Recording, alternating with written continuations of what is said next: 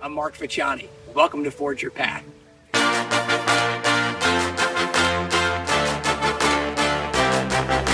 To see the type of impact he's been able to have on the lives of his athletes.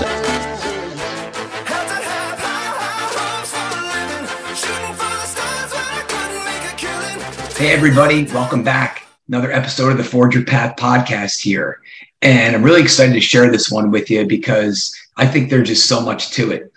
I discovered this story the other day. Great time of the year, loving watching baseball, and it's one of my favorite sports. And as a Yankee fan, just what a rich history and so many different players that have had an impact over time.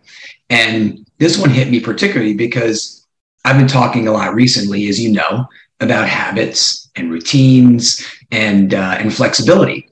And so right now, I'm reinventing my morning routines. I'm reinventing different habits because life's been a little bit up in the air.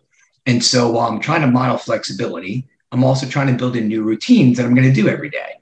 So in the last couple of weeks, I've started to build some new ones. And I was getting pretty excited. I hit a 5-day streak of some new habits I have around visualization and my goals. Then I hit 10 days. I hit 15 days. I'm up to 20 days. So really exciting progress. And while I know it's only 20 days, it's a start. And you have to start somewhere when you're trying to build that streak. And so I was feeling pretty good about my foundation. And I ran across a story about the passing and the anniversary of the passing of a great. And I thought, yeah, this really puts it in perspective. So 20 days, that's a nice foundation. That's a nice start. And when I hit the 1 month mark, I'm going to feel really good about that. I think anything you do for 30 days consistently, now you've got the seeds of something special. And so it's a start.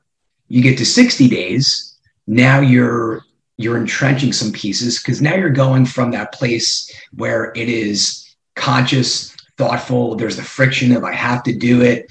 And you get to 60 days and even 90 days.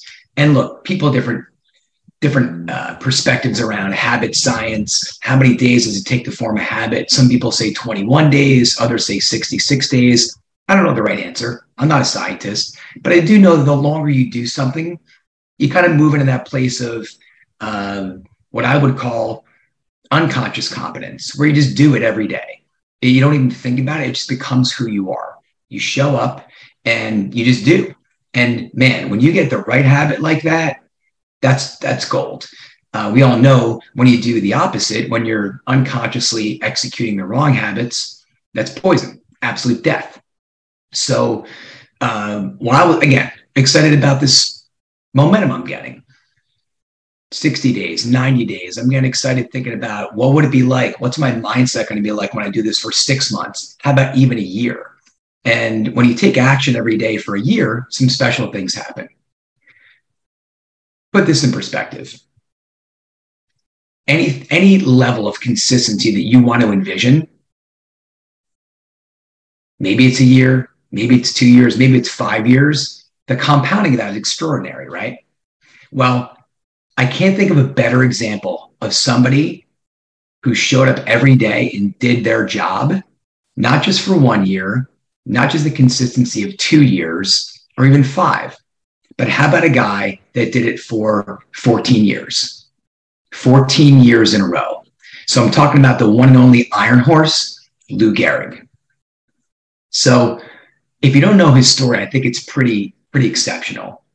And I love this one, not just because I'm a Yankee fan. I've also got some ties to the Facciani family here in that he grew up in New York City, and my brother was born in New York City.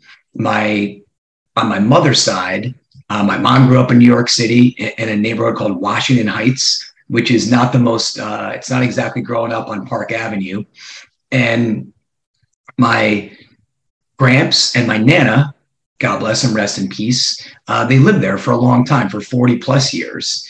But before that, my Gramps, because he grew up in Hell's Kitchen, which was aptly named at one time Hell's Kitchen because it was the worst neighborhood in the city.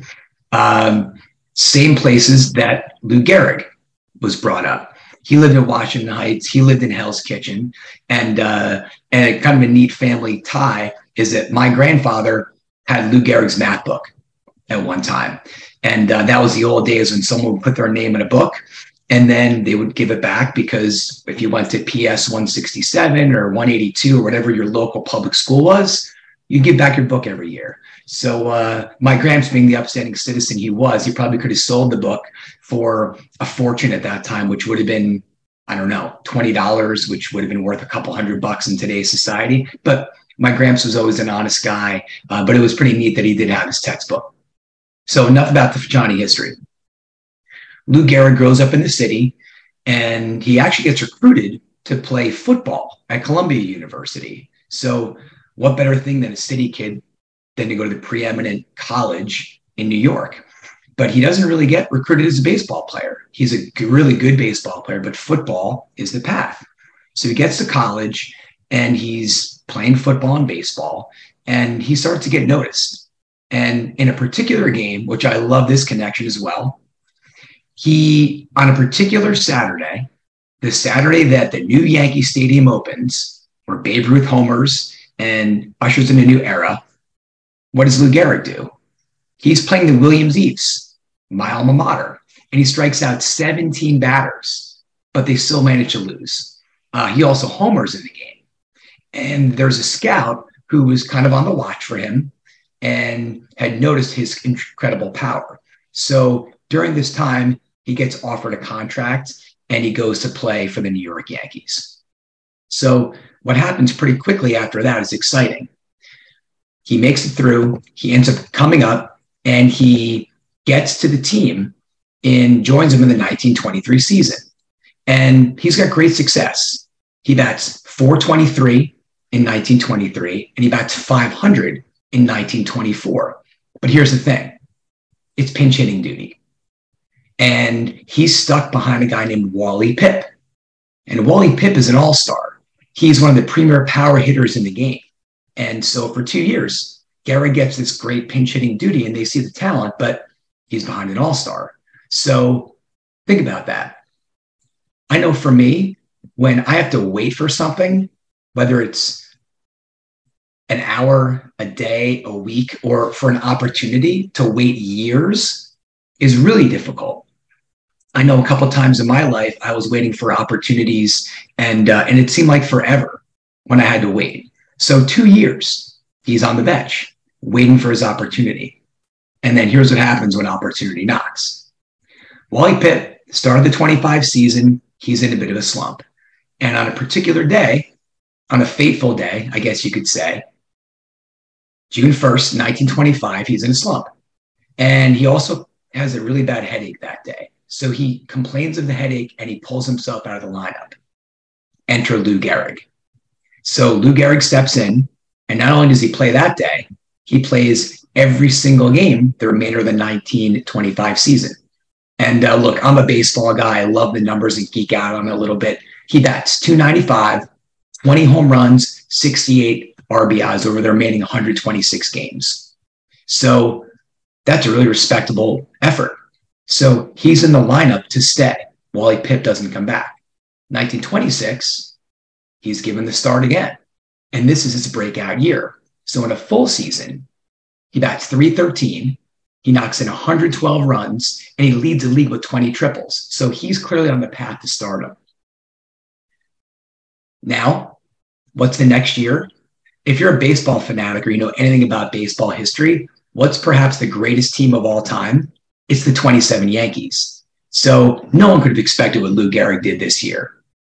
Batting average, .373, 47 home runs, and he breaks Babe Ruth's record by knocking in 175 runs that year.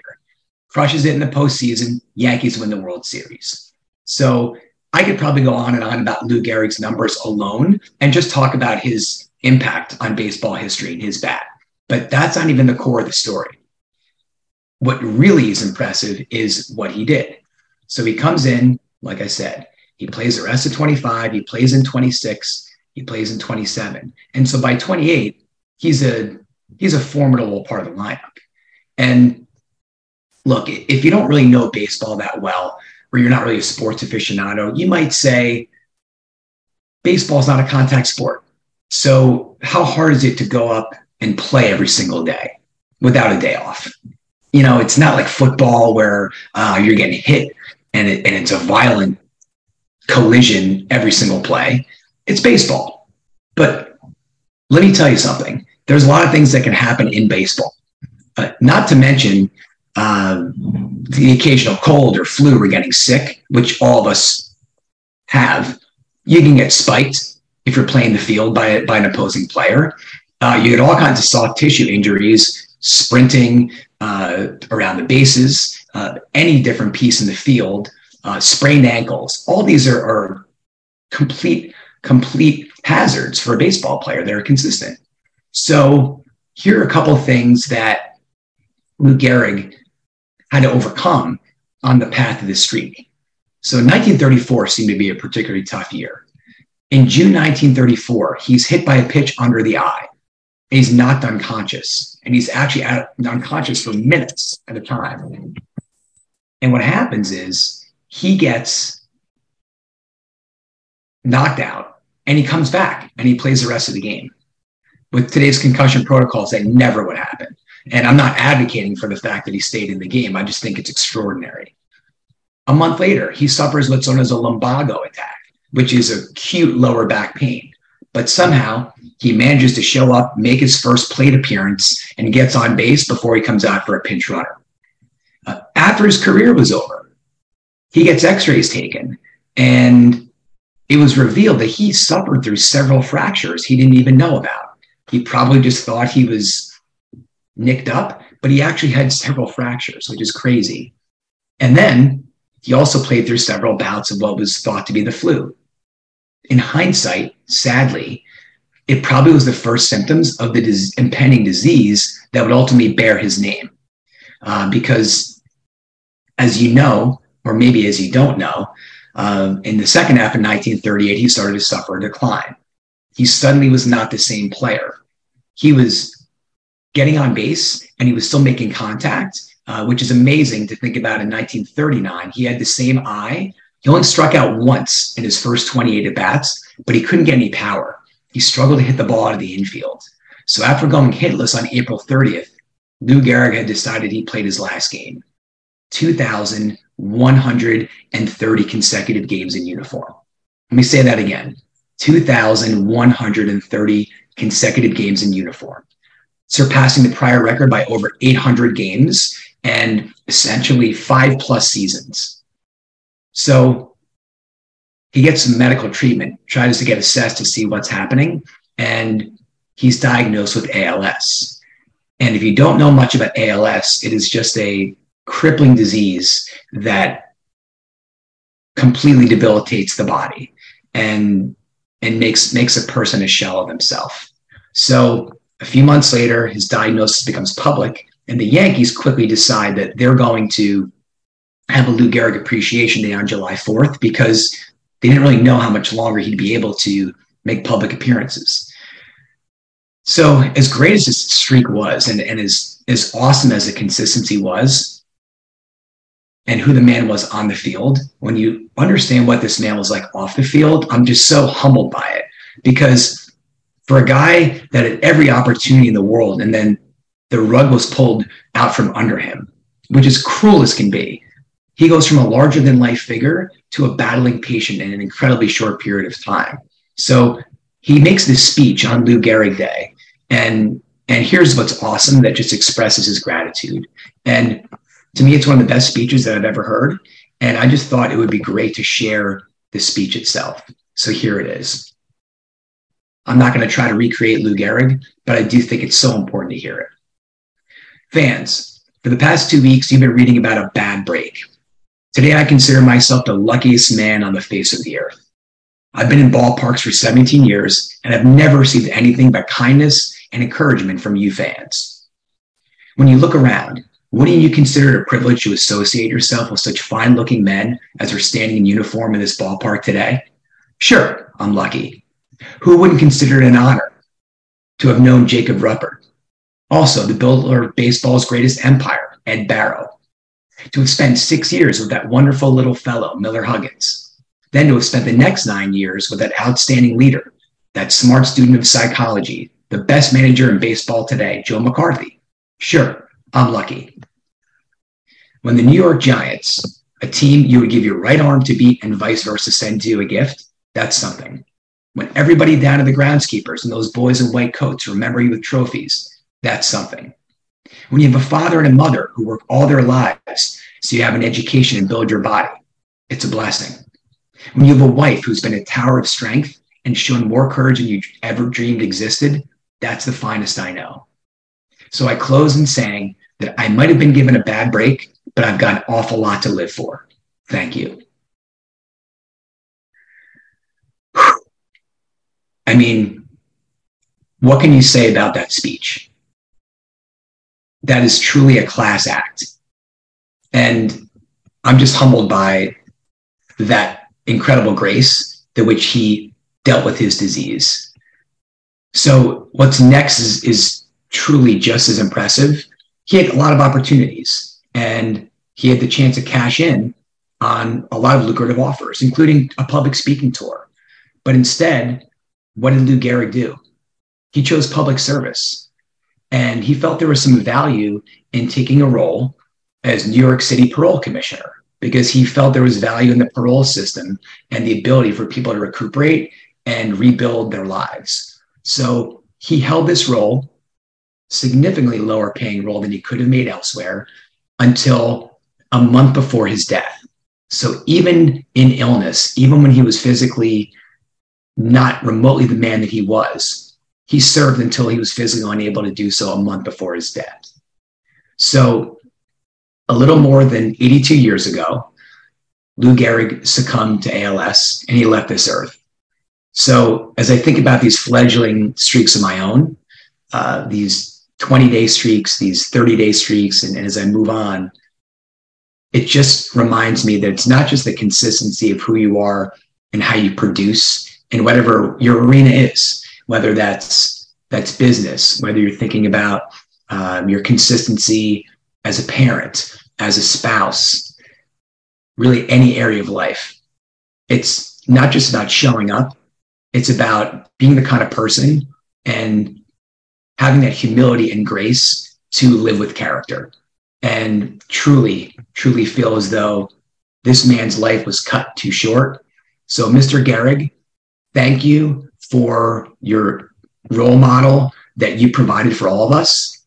Thank you for showing people what consistency looked like on the field, and more importantly, what character and grace looked like off it. The world needs more men and leaders like you. So thank you for listening, everybody. If you enjoyed this podcast, please share it out. Please keep spreading the word about Forge Your Path, and we'll see you next time.